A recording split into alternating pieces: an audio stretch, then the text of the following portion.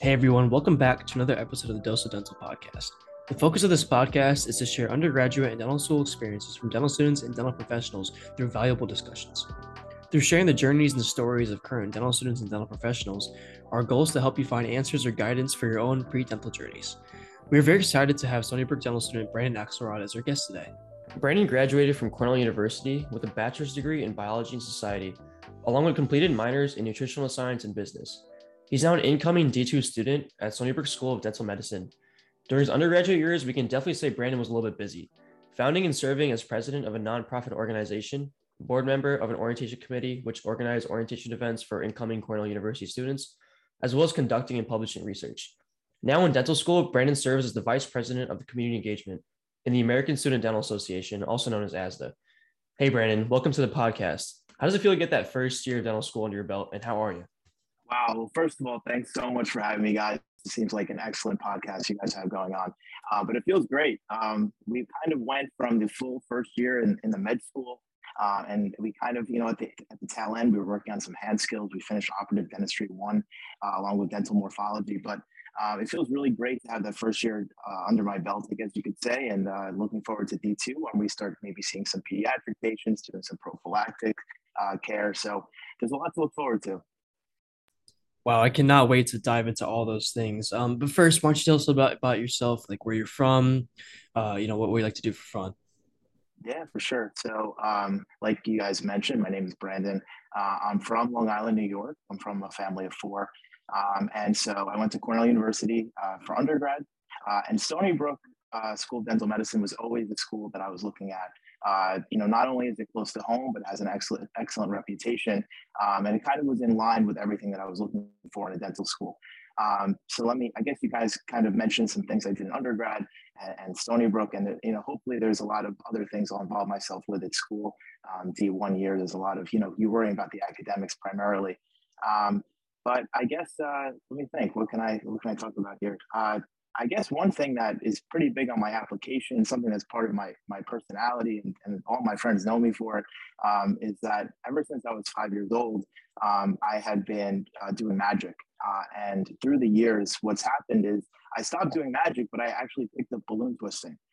And this is like, when I say balloon twisting, it's like extreme balloon twisting. Like I can make anything the kids ask for, from Sonic the Hedgehog to Ride of a Unicorn. It's really fun for me. And I can literally, I welcome the challenge. So whenever a kid comes over and asks, to make them something, I'm ready to go. And this is a full-fledged business that I'm able to run while being in dental school.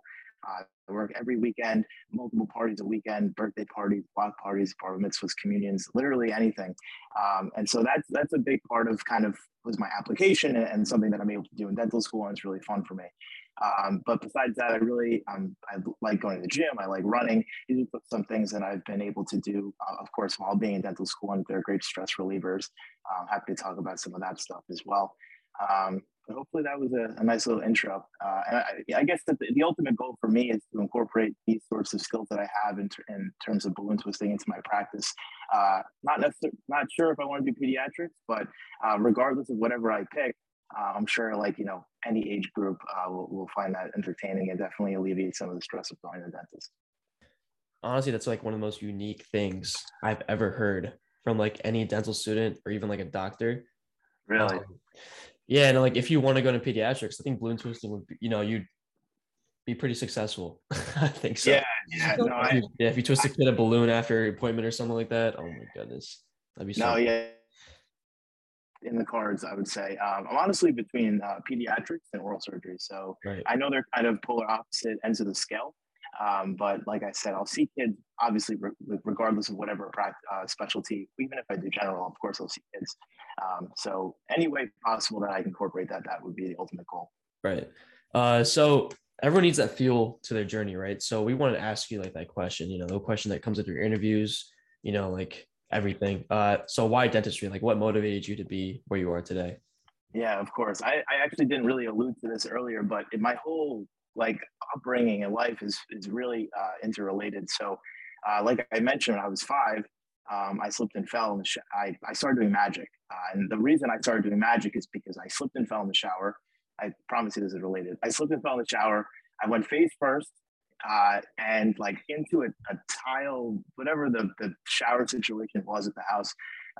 And my two front teeth got impacted, like got pushed up into my gums, and I'm bleeding and I'm crying, and it's the whole thing. And my parents, of course, the first instinct is, rush me to the dentist. And 5-year-olds are not like rushed to the dentist, like emergency. He wasn't even a pediatric dentist. He was my dad's dentist for years. Right. I'm not sure if he had seen kids really that frequently.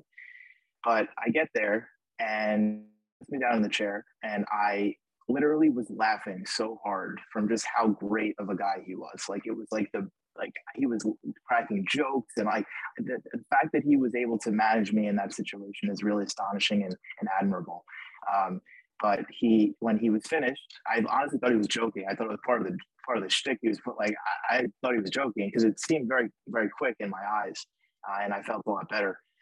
He put a gauze pad in my mouth and then snapped his fingers and pulled out a red sponge ball. So like I learned that he knew magic, and whenever he had a chance, and it was infrequent, but whenever he had a chance, he would do magic for his pediatric patients.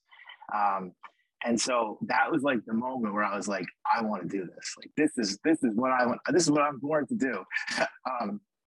So every time I went to the dentist, I was obviously like the most excited patient. He like took a real strong liking towards me, and he would show me like little magic tricks as I would go, and I would do them for the hygienist and the secretarial staff. And I had just a great relationship there. I really enjoyed going to the dentist. And like I mentioned, as time went on, I actually stepped away from the magic, and balloon twisting became a thing that I was into. I took like the most basic lessons for like a dog, a sword, and like a snake, but I was like, that's so lame. I was young enough to know the kids wanted like, the characters from movies and things like that. But to get back to like, why dentistry, it's kind of incorporates everything that I've come to love. First of all, I've always loved science in school. I really like the idea of being artistic, and that's something that, of course, I tried to relay through in my personal statement and interviews that my whole kind of, it's called balloon artistry for a reason, where I fully have to create on the spot whatever is being requested. And it's just really working with people. And I really am looking to make that difference. I want to create my own style where I'm like staying informed about the lives of my patients and leaving lasting impressions like my dentist did. And it's kind of interesting. It's like both my side hustle and dentistry kind of both involve these technical movements with your hands and like working with your hands, but they're both kind of designed to gain trust in a sense. And that's something that I played with in my personal statement. And so that's kind of my answer. Yeah. Right. So forget what I said about unique before. I think this is even more unique. That sounds like an amazing story.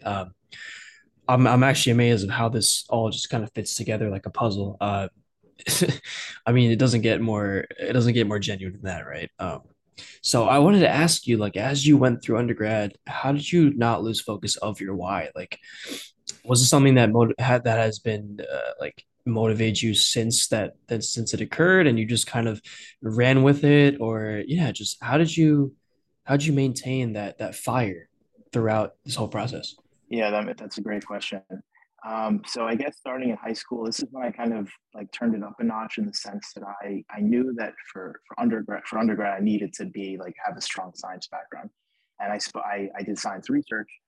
So if there's any high school students listening, I think science research is a great way to get yourself involved with the literature that's out there, scientific literature, and not just doing well in chemistry and biology are great, but like I think some colleges want to see that you're really expanding upon these things. So I was lucky to get connected with a research fellow from the National Institute of Dental and Craniofacial Research in high school. And so that was a really cool project to learn kind of what academia is like within dentistry at an early age.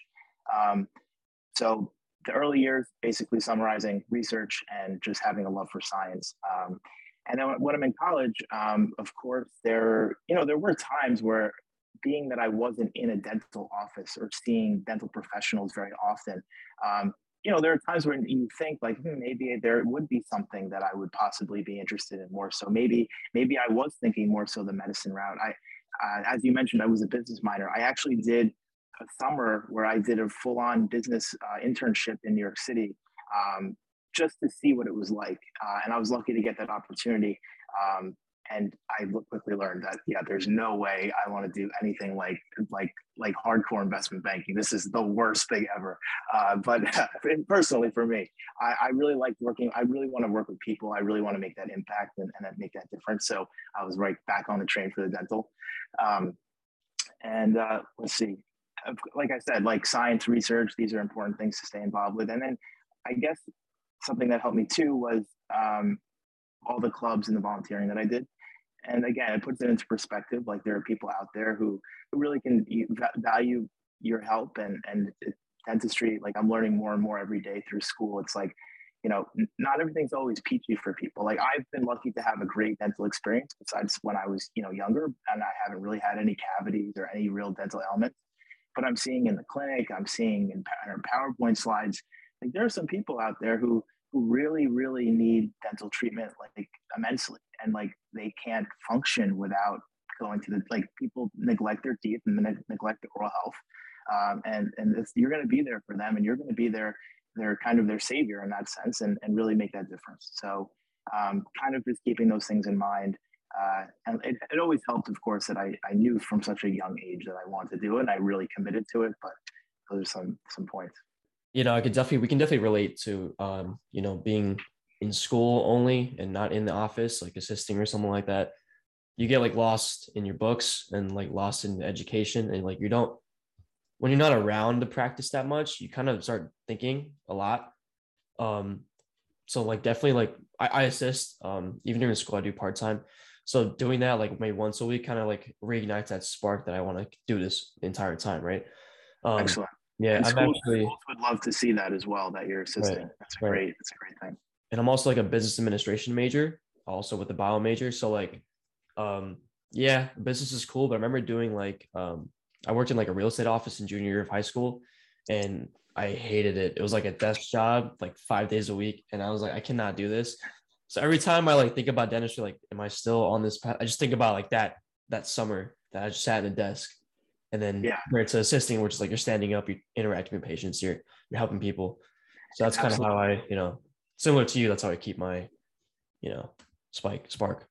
Yeah. And it's great that you can combine the aspects of business and dentistry into one. All the great aspects of business are involved with dentistry.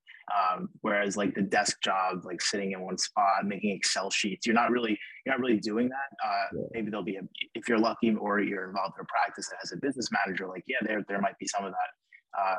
But like, you're honestly like, you're like a performer when you're doing dentistry. Like you're out there, like you're kind of not only you're the expert, but like you're kind of the mastermind behind any sort of business or practice. And I think it's just, for me personally, and it seems like maybe the two of you, like combining the business, because you're doing this podcast, it's a great initiative, kind of shows that like, that savviness in a sense. I think, the two of you are probably set up really, really well for a career in dentistry. Appreciate that. So I wanted to go back into like your research. So how did that happen? How did you, I know you briefly like mentioned how you got it, but how was it? How was your experience? How'd you get in the lab? Things like that. Like how long did it take to publish? The whole thing. So my school, and some schools might have a similar situation, but they'll post that there's certain professors who are looking for undergrad research assistants. And I highly recommend to anyone interested in research to look into that. And here's a point, and I guess a misconception, that you don't need to do research within biology. You don't need to be curing cancer as an undergrad if your major is like food science, for example. Like it doesn't need to be so beyond your scope that it's uncomfortable. You're taking all your time. And frankly, it should be enjoyable to some extent. It really shouldn't be, you're going into dentistry unless, of course, there are people who want to do research and publish and work at a dental school, for example, within academia and want to publish. Sure. I feel like for the vast majority of people, and myself included, I'm looking to involve myself with science beyond, like I said, the classes and things like that. And I want to have some of that exploration and kind of working with a PI, for example. But it should be something enjoyable is basically the point of what I'm saying. For example, one of my current roommates, he did research on frogs, like with it, it was totally like within their environment. It was like nothing. It was like ecology. It was no relation to teeth, no relation to human health. And that's all dental schools want to see, is that you're doing something that you're passionate about and you're taking that extra step. So that's the first thing. But like I was saying, I looked into schools, into which professors were looking for undergrad research assistants. I somehow was the luckiest when it comes to this, because I was able to get a position within a taste bud research lab, which is like perfectly related. And like it goes against what I just said, but it really does not matter what you're doing in terms of research. So we looked at taste buds, and specifically how it's related to obesity. And without all the boring details, it was a really great experience. I did a good amount of both lab work. I did a lot of imaging. And then I was also able to contribute to the actual authorship of the paper. So it was a really, really rewarding experience. And let me think. Yeah, so I guess the timeline, right? So you asked about that. I started my sophomore year. I started sophomore spring, I believe. I think I wanted to get Orgo out of the way. I took Orgo 1 during fall of sophomore year. And then I think during that second semester of sophomore year, I was like, I could fit in research at this point. And I did it all the way up until my senior spring. And like I said, it was a really great experience. If you have more questions, I'm happy to kind of talk about the details there. Yeah. So, like, how exactly did you get the research? What did you have to do in order to reach out to these advisors and kind of put your name out there? And, I know it's a little discouraging sometimes. Even me personally, I felt it's a little tough to get the attention of these advisors and these PIs and professors. And so, what kind of advice would you give pre-dentals who are interested in looking to get into research? Yeah, that's a great question. So I think I reached out to 3 labs, and so the one hit that I had was Facebook one. So the way that I kind of reached out was they don't want to see like they don't want to see like a personal statement when you reach out to them.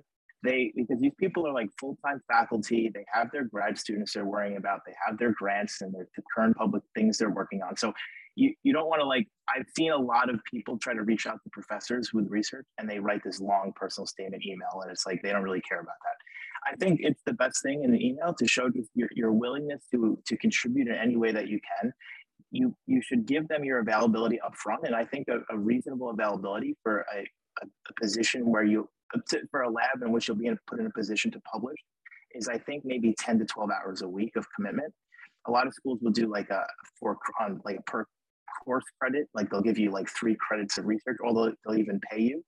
I think it's better to do the course credit. Like I got, every semester that I was involved, I got an A factored into my GPA, which was really great. Like why for minimum, like I was in a position where I was looking at like I can do like a minimum wage sort of situation, or I can do like for credit. And I was like, you know what, I'm building my future. Like I want to have a higher GPA whenever possible. Like I'm gonna take that option. So like I said, tell them about your availability up front. Tell them kind of your willingness, and maybe within a paragraph, just say like kind of some of your skills that you think you could bring to the table. If you have any prior research experience, of course, that's great. But I think the first email maybe should just be like, would you be willing to meet and discuss? Like, of course, it's almost like a dual interview process where you have to be wanting to work in their lab and do the things they're asking you of, but they also have to deal with you. So like that's kind of the 2 parts of that. So yeah, I guess the summary, right? The summary of what I just said is just your availability, your experiences, and your willingness to work and kind of be a contributor, like an active member of a lab group, and just kind of see if they're willing to just meet with you, discuss. I think a lot of these things come through better when you're meeting with someone and speaking with someone than through email. So those are some of my recommendations. And I think you're talking about like research with the research, like you can use that as credit. I think at Stony Brook, if you have research experience, like if you're doing research, they give you like credits. You don't have to take like an upper division lab course, so they can like get you out of it. So like that's great. No, that's what can be done. I would totally recommend that, because some of those upper lab courses, like no matter how much time you put into something, they can probably like dock you for some reason on the rubric. Like this is a better. Like I think it's like a win-win kind of thing if you can get it. So I just want to ask a little bit more. So when you first started your research, did you start out strong, or did you have to like learn? You have to get trained, and then did you have to like learn everything? How long did it take to learn everything, and then also start doing meaningful things, meaningful actions that actually you thought that contributed to the project itself? Like how long did it take to get to that point? You know what I mean? Yeah, so something that I experienced, and I know a lot of my friends experienced, they'll start you off with something that's very like mundane, like the kind of the work that no one wants to know, the grad students want to do, and that's very normal.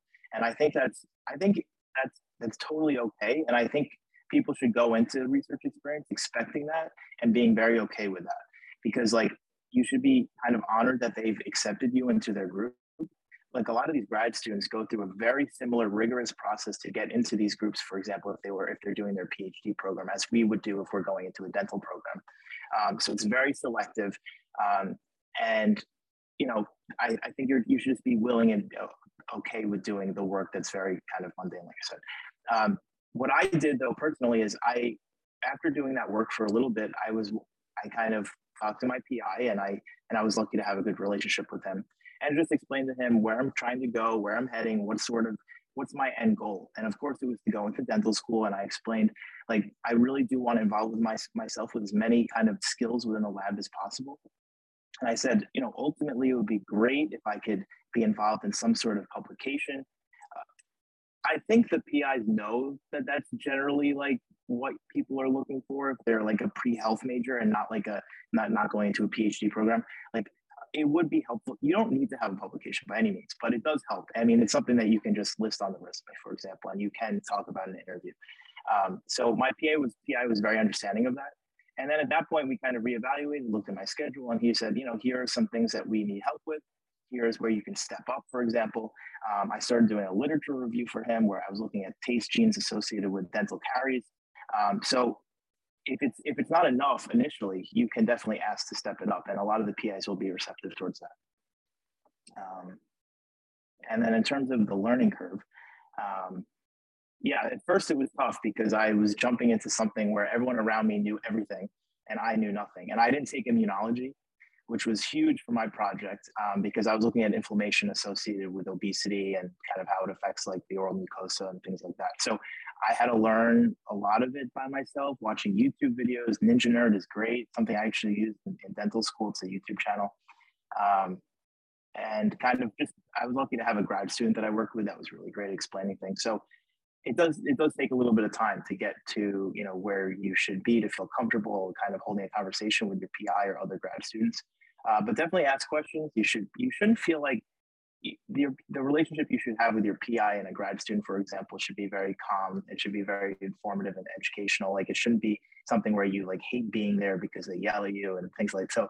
Don't put yourself in a situation like that, obviously. Hopefully that answers your question.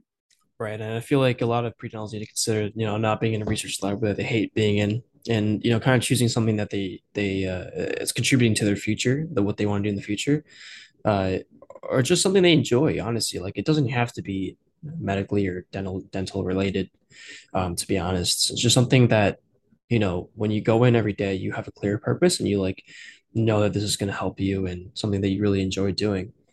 So on that note, I just want to talk about, you know, the DAT and the application and the personal statement, things like that. Can you just run us through your application? You know, how you approached these different tasks, like the DAT, personal statement, rec letters, everything, essentially. Yeah, for sure. So I knew that the first thing you need to know is if you're trying to take a gap year or not, and that kind of changes the schedule and the timeline. So I knew I didn't want to take a gap year. I knew that I wanted to go straight from undergrad to dental school. Being that I'm looking to specialize, I don't want to spend an extra year or two just doing something in the interim. I'd kind of rather just go right into school. So that was something that I decided very early on. So I took my DAT in my winter break of my junior. Wait, let me just make sure this is right. I took my DAT my winter break of my junior year. I'm pretty sure. I think. I'll get back to you guys. But then I remember because by the end of senior year, I kind of knew where I was going to school. I had interviews during February of senior year, I think February, March, April of senior year. So that I guess makes sense. Let me think. Personal statement. I started also, I think, about around when I finished my DAT. Because I had to have that into ADSAS. Well, so my school had a committee letter So by February, I had to have everything into my school. So I had to have like a pretty good draft of my personal statement.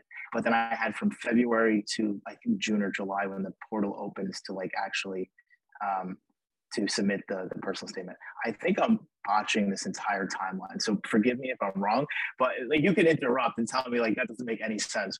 But basically, I I think you was probably pretty took your proactive with DAT everything, like and I had everything in as early as winter possible, of junior and year, highly right? recommend that. Yeah, Um, probably. you guys may So interject. then you I probably mean, applied it like might in the make sense. summer after junior year, and then you're good after that. Well, so I was interviewed. I guess so. Yeah, because I knew where I was going to school Right. senior year. Yeah, Yeah. so that makes sense. Yeah, because I think the interviews go into like the next year. So like you apply June, then you start hearing back like I don't know, like this December, January, February, something like that, somewhere around there. Something like that. You're gonna have to have another podcast guest. We'll Right? It's not me though. have like the dental school admissions team on here or something like that. Yeah. So for those pre-dentals that don't even know what the interview process is, like, can you give like a little definition of what it is and like why it's such an important part of the whole application? Yeah. So I think so. I was the first COVID year, so I was fully virtual interviews, and I think some schools are still doing virtual. It actually saves people a lot of money. It's very convenient. Um, but I think the interview process is like the make or break, and I don't say that to like stress people out, but I think it's like actually an advantage for most people to have the interview process. So if you're lucky enough to get there, this is essentially the level. Like it's an even playing field at this point because you've applied and now you're amongst a pool of people that have in their eyes, the admissions committee's eyes, you're all on the same page. You all have great grades, whatever they are. You all have a good DAT score, whether that be a 30 or an 18 or a 7, whatever it is that your equation that kind of got you there. You're all even at this point. They're not going to look back at your DAT after the interview and compare you with someone who got a 25 versus a 20 because they don't care about it. They've already shown that they care about that. That is now out the window. So this is why the interview is huge because you're going to be with people and they're all going to come from different backgrounds, different schools, and it really doesn't matter because this is your time to be you, be yourself. And this is something that I really enjoyed because I was able to figure out early on that you can sway the interview process and the questions in any way that you want. And it's actually fun to do that. They'll ask you a question, you answer the question as much as you want, and then you just start talking about something else, or you ask them a question, and it's literally cruise control from there because they just want to see that you can have a conversation with someone. They don't really, they're going to ask you questions like, tell me about your research. They're going to ask you the boring questions like tell me about your strengths and weaknesses. They don't really care. I'm sorry, but I've spoken with people at my school. They just want to see how you respond to these things. Another one that comes to mind is like, they'll always ask you about your hand skills, right? Like you've heard this question, you've seen it on Student Doctor Network. Well, the behind the scenes is that they really don't care because nothing translates to dental. Everyone will learn how to use a handpiece and everyone's going to learn how to complete these procedures. I had a professor who said his favorite part of the interview process is to ask about the hand skills because he loves it when people make up these cockamamie explanations, these relations that don't make any sense. And then he loves watching the pre-dental student try to answer and explain why it would be useful within dentistry. It doesn't matter. He said it would be actually better if you say, I actually don't have any hand skills that would lead me to be a better practitioner one day. Sure, like I can tell you, oh, I played viola when I was 6, but like that doesn't really there's no relation there. So if you have something like, let's say you are an artist or you do play piano, yes, mention it, of course. Like sure, they want to hear that. That's the traditional answer. But like if you like took a cooking class and like you think that like sprinkling salt into something is like hand skills, like don't say that because it just doesn't make any sense. I hope you guys follow where I'm going with this. So that's some of this interview process. I'm trying to think of, should we pause there? I have a lot of things to talk about with interviews. So Yeah, and I think it's important to make the distinction between like what you should say, not say on an interview, and things that are actually applicable to dentistry, instead of just saying things that I guess anybody could do. Um, but yeah, so how would you describe the interview process in like a word or two? um, hmm. Wow, that's a really, I gotta think of the word. Uh, I would say like, I don't know if I can do it in one word, but I could say to you that, like Maybe what like I a couple mentioned, words. Honestly, a couple words is fine too. give me a couple to work with. Okay, thank you. Um, I would just say I don't know if I could do it. Uh, like I said before, when you kind of are asked a question, take it where you want. That's how kind of how my experience was. And so, like I said, they'll ask you a question, you just be yourself, answer the question, and then talk about something interesting that you think they'd be interested in hearing about. Right. Were you anxious, nervous, excited before your interview? Like, how did that feel? How did the whole process actually go? Okay, yeah. So I was not calm. I I tried to come off calm, and I hopefully was able to, but definitely stress. I mean, it is stressful, right? Even you can tell yourself 100 times, and you can practice your why dentistry question, for example, like 100 times, and feel like you got it down. But then once you're actually sitting there, and like for a lot of the pre-dentals who are kind of coming up, for example, you might have in-person interviews, which I didn't have. You're not in the comfort of sitting in your room in your desk chair. Like it is going to be stressful, and it's like something. But you once you kind of get through that first question, you just take a step back. Like I said, realize that they just want to have a conversation with you. I've never been grilled on an interview. I never had a question where I wasn't able to answer. I've had times where they would ask a question, and I would say, like, 1 second, let me think about that. And they said, like, take as much time as you need. Like, it really is, they're humans. Like, they're, at the end of the day, like, they're the same dentists that you've shadowed and you've come to love and wrote your letters of recommendation. Like, these are just nice people at the end of the day. They're not trying to grill you. So that's something that you just keep in mind. Like I said, the first question is going to be stressful, but you'll get into a groove and everyone's going to be okay. So did you know from the beginning like which schools you want to apply to and like how'd you narrow them down?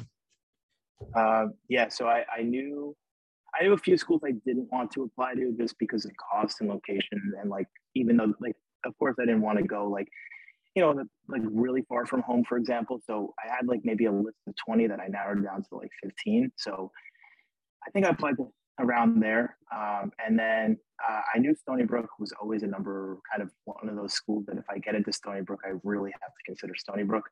And then I kind of went from the 15. I had 15, I think 14 or 15 schools that I applied to. I got interviews at 9. I got into all 9 that I interviewed at. And then from there, I narrowed it down to 4. And we can talk about the specifics if you want. But do you want to hear like some schools I was considering and then what kind of made me? Yeah, sure. So you just get like a little scale of, where Stony Brook fit in your. Yeah, so basically at the end of the day, I was between Michigan, University of Pennsylvania, Stony Brook, and Buffalo. Michigan kind of was the first to go because I was thinking to myself, why spend the extra money for a state school where I'm out of state? And I was lucky enough to get into Stony Brook and Buffalo. So while Michigan would have been a great experience in terms of like the athletics and like kind of like that big name school, like I felt I got that personally in undergrad. So I didn't know if I needed to spend the extra money for myself to go to Michigan. And I know someone who goes to Michigan, she seems to really love it. So it's a great school, and it's there's nothing wrong with going to Michigan. I just personally I thought I was going to narrow down between Penn, Stony, and Buffalo. And then Buffalo was the next to go off the list just because I figured I'm from Long Island, like it's kind of just like a real hassle to do the whole upstate thing again. Like I did it for undergrad coming from Long Island up to Ithaca, New York. I felt I had that experience. The only thing holding me back from Stony at that point was like looking at the class size. For anyone listening, Stony Brook has like the second smallest class size behind Harvard. Harvard has like 34 or 35, and then Stony Brook has 45 or 46, depending on the year. So I was thinking to myself, like small class size can go one of two ways. I could really love everyone in my class, or, I might not love everyone in my class. I've actually come to love everyone in my class. So I'm really happy that I chose Stony Brook. But Buffalo was ultimately the next to go. Another reason Buffalo was off the list was because I didn't want to be ranked. And I also wanted a GPA. So I can talk about that quickly. Being that I know, or I'm really strongly considering specializing at this point, I felt that when I was applying to residency, I didn't want and especially like through my years in school, I didn't want to know that I was like number 20 out of 95, for example, at Buffalo. Like I didn't really think that that was a healthy way to go about it for me. I also like feel like at Stony Brook, I talked to a lot of people who went there. The ranking, no ranking really helps because it's no one's really that competitive with each other because there's no reason to be. Like there's no curb. Everybody can get an A if everyone does well on something. Whereas some of these ranked schools, you might have some of that gatekeeping in terms of like study guides and things like that. So I was like, you know what, who I am, and I've always been a collaborative learner. Like I was between Penn and Stony Brook at this point, and then I was like, okay, let's look at the financials here. And then UPenn was just way too expensive for what I was kind of considering. At the end of the day, like we're all going to be a dentist, so like if you can get into your state school, I would highly recommend it. I don't really see why not. I'm sure there are arguments for going to UPenn over Stony Brook in terms of specializing, maybe, but Stony Brook has had 100% match rate for the last few years, and it's pretty much anyone, whatever you're trying to specialize in, you're able to get into. So I was like, let's do Stony Brook. I'm 20 minutes from home, but I actually live closer to the school with 4 of the guys from my class. So I kind of made it feel like I was going away to college, even though I'm really close to home. But that was my process. Nice. Yeah. I mean, Stony Brook is obviously like the best choice, just when I was applying like college, I wanted to go to like BU, but Stony Brook was right here and it was like just great connections and stuff like that. So I just kind of chose to stay close. Yeah, so I mean, there's a lot of factors to choose when it comes to deciding on a school. So what are some like resources pre-dentals can use to prepare for that interview to get into their schools of choice and that they really want to get into? I think the best resource is to go on some of these Facebook groups that exist and finding current students who are willing to talk about their experiences. This is not something that this is totally allowed. This is something that like you're allowed to speak with upperclassmen and just hear kind of what their interview day was like. First of all, the questions change every year, so if that was a concern, that's not something to worry about. But they can really give you like the real deal, like what it was like for them, and like what you guys were alluding to earlier. Like, how did you feel on the interview? Did you feel pressured? Did you feel like there was questions that you weren't able to field? Those are good things to know going in. So I think the number one resource is reaching out to students who go there. And I'm sure any school you look at, there will be people willing to talk about their experiences. If anyone's looking to go to Stony Brook, you can hit me up. I'm always down to talk about it. That's the first thing. One thing I would stay away from is Student Doctor Network. It's like the worst thing that's ever been created. Somehow everyone on those forums has a 35 on their DAT, even though it's only at a 30. Like, everyone loves to talk anonymously on this thing. So I would stay away from there to really learn what the school is like. And of course, like talking with the admissions committee, with people who work there, they would actually probably like to see that you're taking an interest at an early point within your within your process of applying. I think some of the reason why I actually didn't hear back from some of the schools I did is because it seemed like I was just applying to apply. Whereas if I kind of had shown that long-term interest, that might have helped. I know that matters in undergrad decisions. I've talked to the admissions committee like years back, and they said, when students come on tours, we really know that they're interested in applying here. They're not just applying here because their stats line up.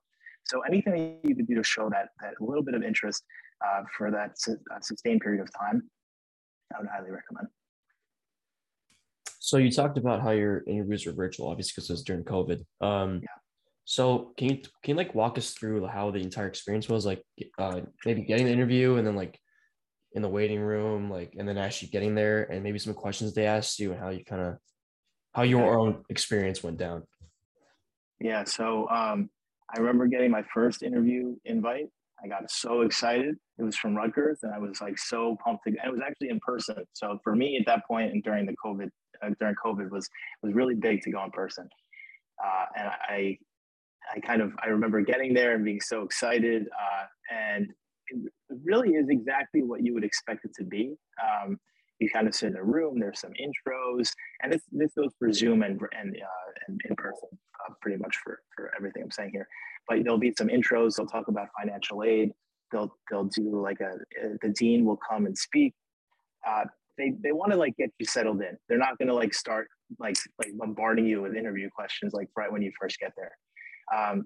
And every school of mine had exact like a one-on-one process. Buffalo had like a two faculty with one student.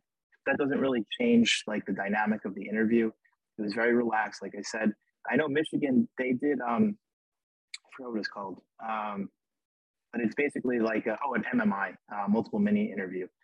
And it was all a recorded software. So I would log into this thing and they would just ask me like a variety of random questions and my answers would be recorded. And one of them was like, do you think we should impose a sugar tax? One of them was like, one of your dental professionals who you work with is like 85 years old and you're noticing that he's forgetting, things here and there. Like, what do you recommend to do? So it was a lot of like ethical questions. That was Michigan, for example. So that one was definitely tough. But let me think. So I guess your question was specifically like kind of take you through the day. What was the question again? Yeah, like take us through the interview, like how, what kind of questions did they ask you? Like how'd you respond? Yeah, stuff like that. Yeah. So always be prepared for a few different things. So the first question is always going to be, tell me about yourself. Like pretty much 95% of the time it'll be telling me about yourself. And so when you think of this answer, you shouldn't just regurgitate your personal statement. That's a lot of things that I saw my friends trying to do. And I, now that I've kind of gone through the process and I was really had a great interview success, I would really recommend trying to step away from the things that they've already read about you and know about you. This is your chance to tell them like, yeah, I love like the New York Knicks and like I love like, if you're like into knitting, like yeah, talk about it. Like they want to hear like some of the fun stuff that you haven't talked about in your process. So that's the tell me about yourself. I would try to get that no more than 2 minutes. I would start talking about maybe where you're from and go from kind of a little bit about your family life. And then kind of a little bit about your school and what you do, because it makes sense kind of when you're telling someone about yourself, but again, they know this about you. And then talk about those interests, what, who you associate with, like what your friends would say about, like, so just there are ways to make yourself kind of give a different perspective for your application. So that's tell me about yourself. You have to be prepared for that. The next question is the why dentistry question. Again, don't really regurgitate a personal statement, but really be clear here, because the statement is a chance for you to be kind of tell a story, tell a narrative. You're going to be integrating thoughts and feelings. You can be very direct here, and I think I would recommend that. I would say in every one of these answers, after my little intro, I would kind of talk about what I mentioned earlier about my dentist and how he's fueled my passion. But you might want to say like, I want to be a dentist because, and then name 3 things. So for me, it was like working with people and kind of that combination with entrepreneurship, kind of the love for science that I had, and the artistic nature of being a dentist. So you want to be very clear, the why dentistry question. You want to be clear and confident. That's the next thing. So I just want to hop in real quick. Like, I think a common misconception is like, people think that when they ask why dentistry, it has to be one thing, but like, I just kind of like started learning this recently. It can be like multiple things. Like, as I'm doing my undergrad too, I'm just thinking like there's multiple reasons why, there could be like a physical reason, like a mental reason, many different reasons. So like, I think people get caught up on there has to be one reason why, but I guess that's absolutely not. No, you want to, I think it's a good idea to show that you're like aware that there's multiple, like there's a lot of things that go into this career. I would stay away from talking about like the lifestyle. I'm seeing that like a lot of people think that's a good idea to talk about. Like, this is why I'm considering dentistry over medicine, for example. But like, they know that, and it's kind of taboo to talk about the lifestyle because like, you're going through 4 years of dental school and then you have residency, regardless of whatever, like either for general all the way up to any sort of specialty. It's not something that I would talk about. That's just something, just like a random thing that I just thought of. But yeah, it could be lots of reasons. And then a third thing I was prepared for to talk about was why not medicine. I was asked this one time, like, why do you want to go to med school, for example? Because let's be honest, like anyone in these applications could have taken the MCAT, because the only difference is really studying like a physics section. And like, that's kind of, I think, the only difference between the MCAT and the DAT. And you were in the classes with pre-dentals. Everyone really did well, did well in those science classes. So just be prepared to answer that. Like I said, I had it one time, and just think about that for yourself. Like, why is dentistry something you'd prefer over medicine? So those are the 3 big things you need to think about. in the interview. And like I said, tell me about yourself, and the why dentistry always came up. Why not medicine was just one time. And then if you're going to prepare a little bit more, I would think about strengths and weaknesses for yourself. I mentioned before, they don't really care, but I think if you can articulate your thoughts nicely and succinctly, that's something that's important. And then the biggest thing I would have in your back pocket is like, think of an ethical dilemma you've been in, and then think of a challenge you faced. Because these are questions that you can answer regardless of what the question is. Like, they can ask it in a different way, or you can bring it up. These are just things that you might not have like necessarily on your application. They might be in some supplementals, but the challenge was a big one. That's something they always asked. For me, I was actually a transfer. I talked about like the challenges involved in that, ethical dilemma, whatever the case may be. I know a lot of students would talk about like, not necessarily cheating, but like academic dishonesty, like talk about you might have an experience with that, and whatever it may be. So those are like some of the big five, I would say. So I'll say it again. Tell me about yourself. Why dentistry? Why not medicine? Strengths and weaknesses / like challenge, and then like your ethical dilemma. Right. So as you mentioned, why not medicine? Why not medicine? Yeah, that's a great question. Thanks for asking. I'm actually prepared to answer it. So let me think. Well, my answer was I talked to a lot of dentists, and like it really comes down to that no dentist has ever disliked their job.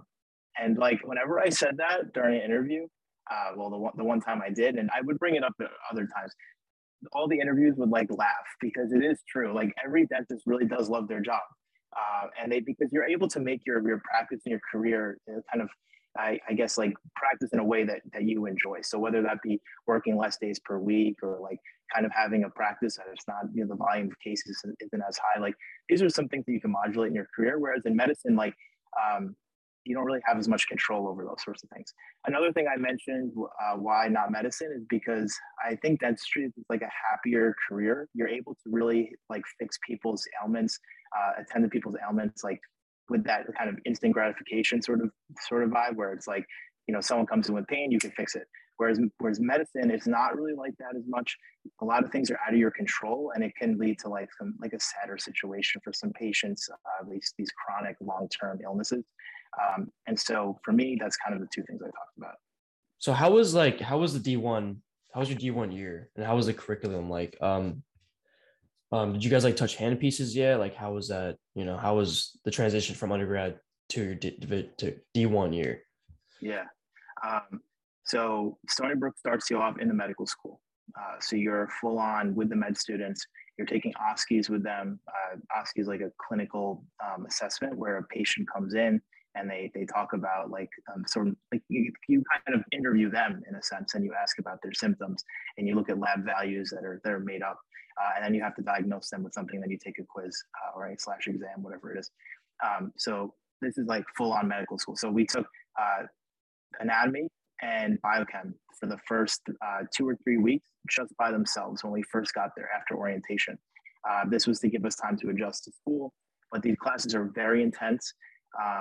And I can talk about these in greater detail, but I'll give the overview, and then you ask any questions that you have following. So anatomy and biochem, and it was a gross anatomy, so we had a cadaver lab. Really, really like awesome experience. So if you're looking at a school that has gross anatomy, I would look into that further, and I think that's something that is a really great experience to have. So those are the first 2 courses, and after that we took immunology essentially, and then we took like a basic mechanisms of disease class, where we talked about cancer, different blood pathologies. Like these are some foundational concepts that a lot of first-year medical students take an equivalent course.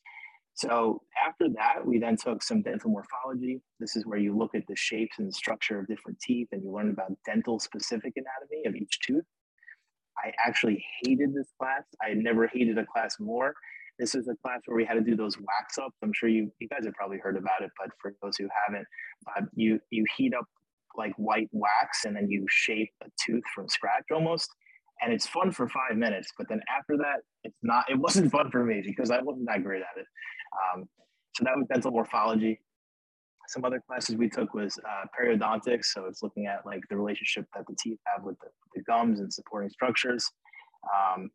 And then we were kind of fully in the dental school at this point. So this was kind of midway through, and this is when we were like bombarded with a bunch of different classes. We took a community, like a public health dentistry class.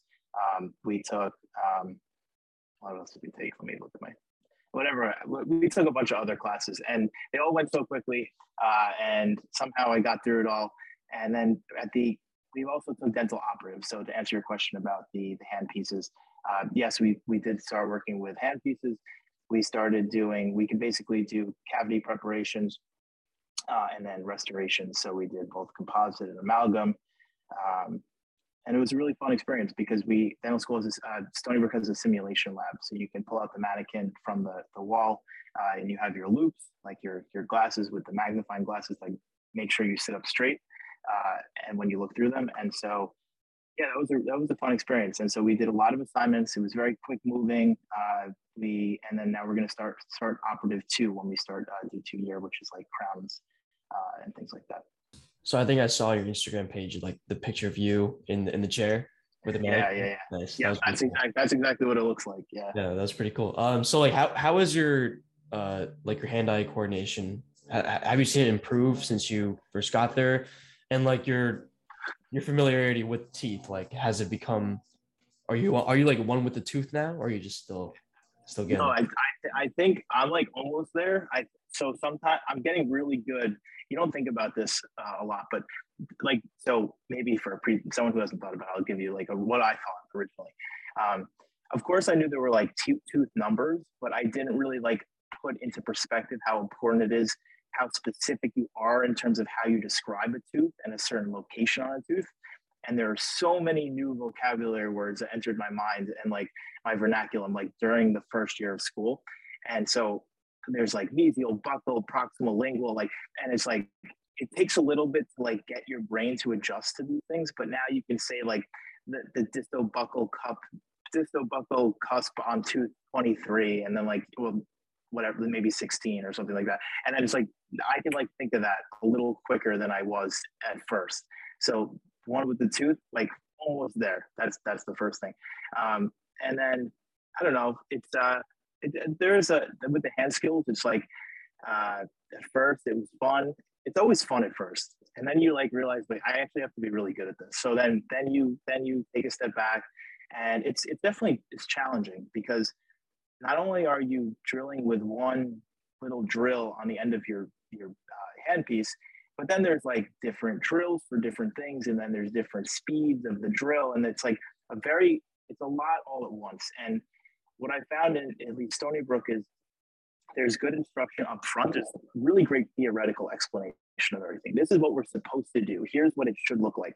But then in reality, they're like, okay, now you go and try it. And just by the sheer number of faculty, like you have to kind of, you're not like, no one's holding your hand the whole time.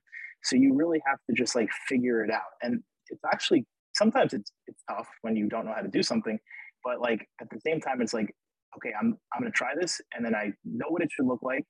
It didn't end up looking like that. So I'm going to try something else next time. And by going through that process, like it does help you kind of have things stick in your mind, and you get better just by practicing and trying to drill. So for example, like there's something called a class 2 preparation, where it's like the cavity is between two teeth that are touching, and then they might include the occlusal surface, which is like where your teeth bite and then where they touch. And so, for example, I've learned that I like to use a different drill when I go in between the teeth, as opposed to a drill that I can do on top of the tooth, the occlusal surface. Again, these are just preferences, but these are things you have to figure out as you go. And I've gotten better for sure. We started with these little blocks that are meant for like dental students to learn how to drill, and they have little shapes, and they're like, it's like an S, and they're like, you have to stay within the lines.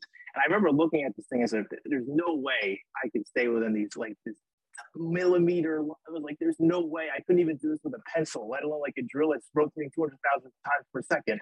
Like, and so like, yeah, it was like a fun thing. And then, but now I feel like I could do it. I'm getting better.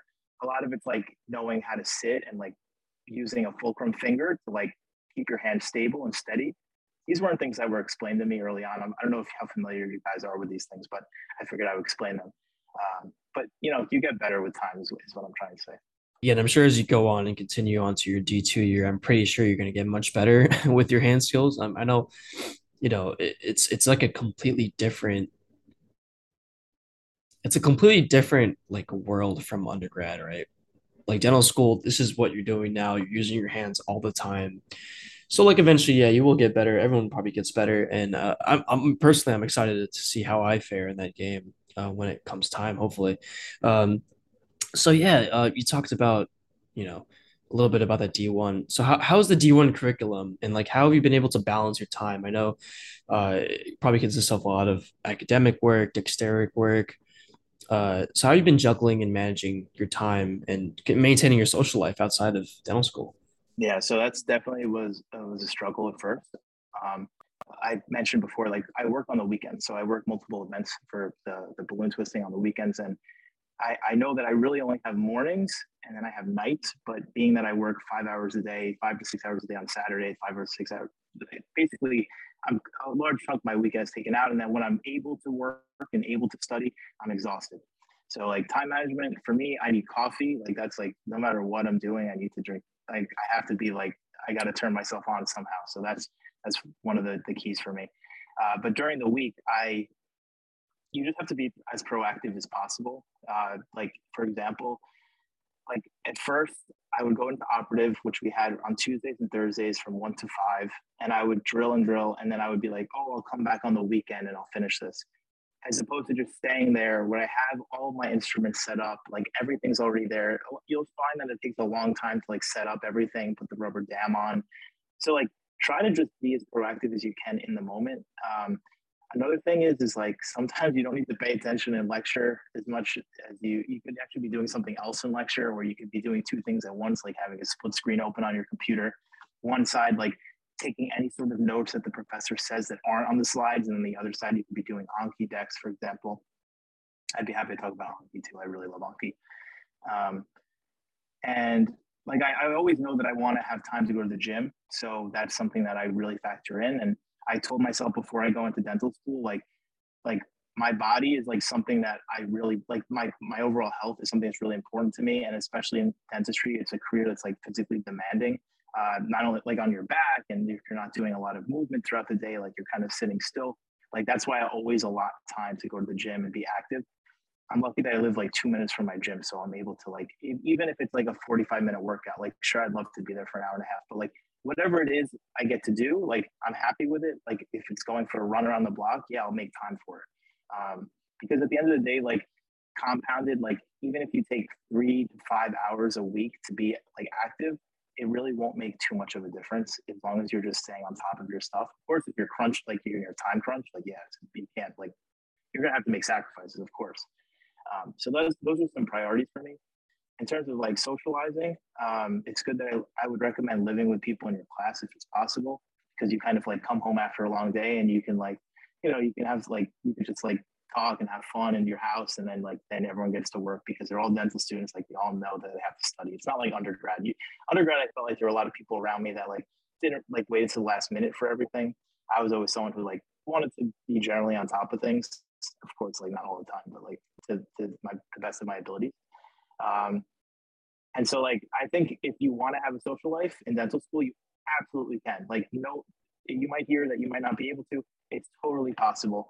I would say, like, conservatively, like, you have 2 days out of the month to like not study, not think about school. You can go like to New York City. You can do whatever you want, and you can probably make more too if you're able to stay on top of your stuff. Yeah, so you mentioned you like to do Anki, helps you stay on top of things. I've heard a lot of people like not use Anki, people that use it. So how'd you kind of make that distinction? Like, I want to use this, it's helping me. Like, and when did you start doing that? Yeah, so in the med school, so a lot of the first year medical students, regardless of what school they're at, they all have to take the step one exam. So there are pre-made Anki decks for the step one exam that would coincide exactly with the stuff that we're learning in class. So being that I had the decks made for me already during that first 6, 7, 8 months in med school, I knew that once I started using it, I felt that it was really effective. And it's based on spatial repetition. So it's not just regular flashcards. It will present you flashcards that you struggled with in the past in a way that somehow it like burns it into your brain. So being that they were pre-made for me early on was helpful. And then as we got to dental school, and I didn't have these like databases with Anki cards, but essentially like my friends and I all, I would make a deck for something. My other friends would make a deck for another class, and we would just share the decks amongst ourselves. And it really is it's a really weird process, but it works. Like if you get through the Anki deck, even if you do it one time, you'll retain it, for the day or two after. But if you get through the deck a few times, like you will retain it for like an extended period of time. And I think it's something you should at least look into. It's a little intimidating first, the program. It's not like very user friendly, but there's tutorials on YouTube. There's definitely upperclassmen at whatever school you go to that use Anki. So I would recommend it. Nice. So you mentioned you have a business. Is that the balloon business you're talking about? Yeah. Right.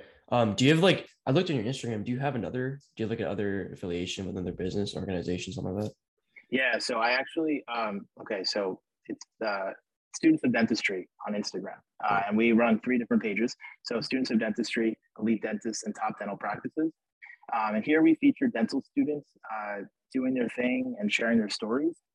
And we share this on our Instagram pages, and we have over 250,000 net followers. So it's a really great place to begin. So if there's anyone out there listening and you're looking to share your experiences in dental school, maybe start your own personal page where you share your experiences, we'd be happy to feature you there. And I do this with 2 other students who are Stony Brook alum. They're both in their residencies right now, one in ortho at Stony Brook, another one at OMFS at NYU. And so this is something I'm able to fit in as well. We hold like weekly Zoom sessions, informative information sessions, and connect students with mentors at school. So it's fun for me. I enjoy this sort of stuff. Yeah, so Brandon, thanks for all your insights today. How can pre-dentals reach out to you, if they have any questions or concerns, or just want to know how dental school is like?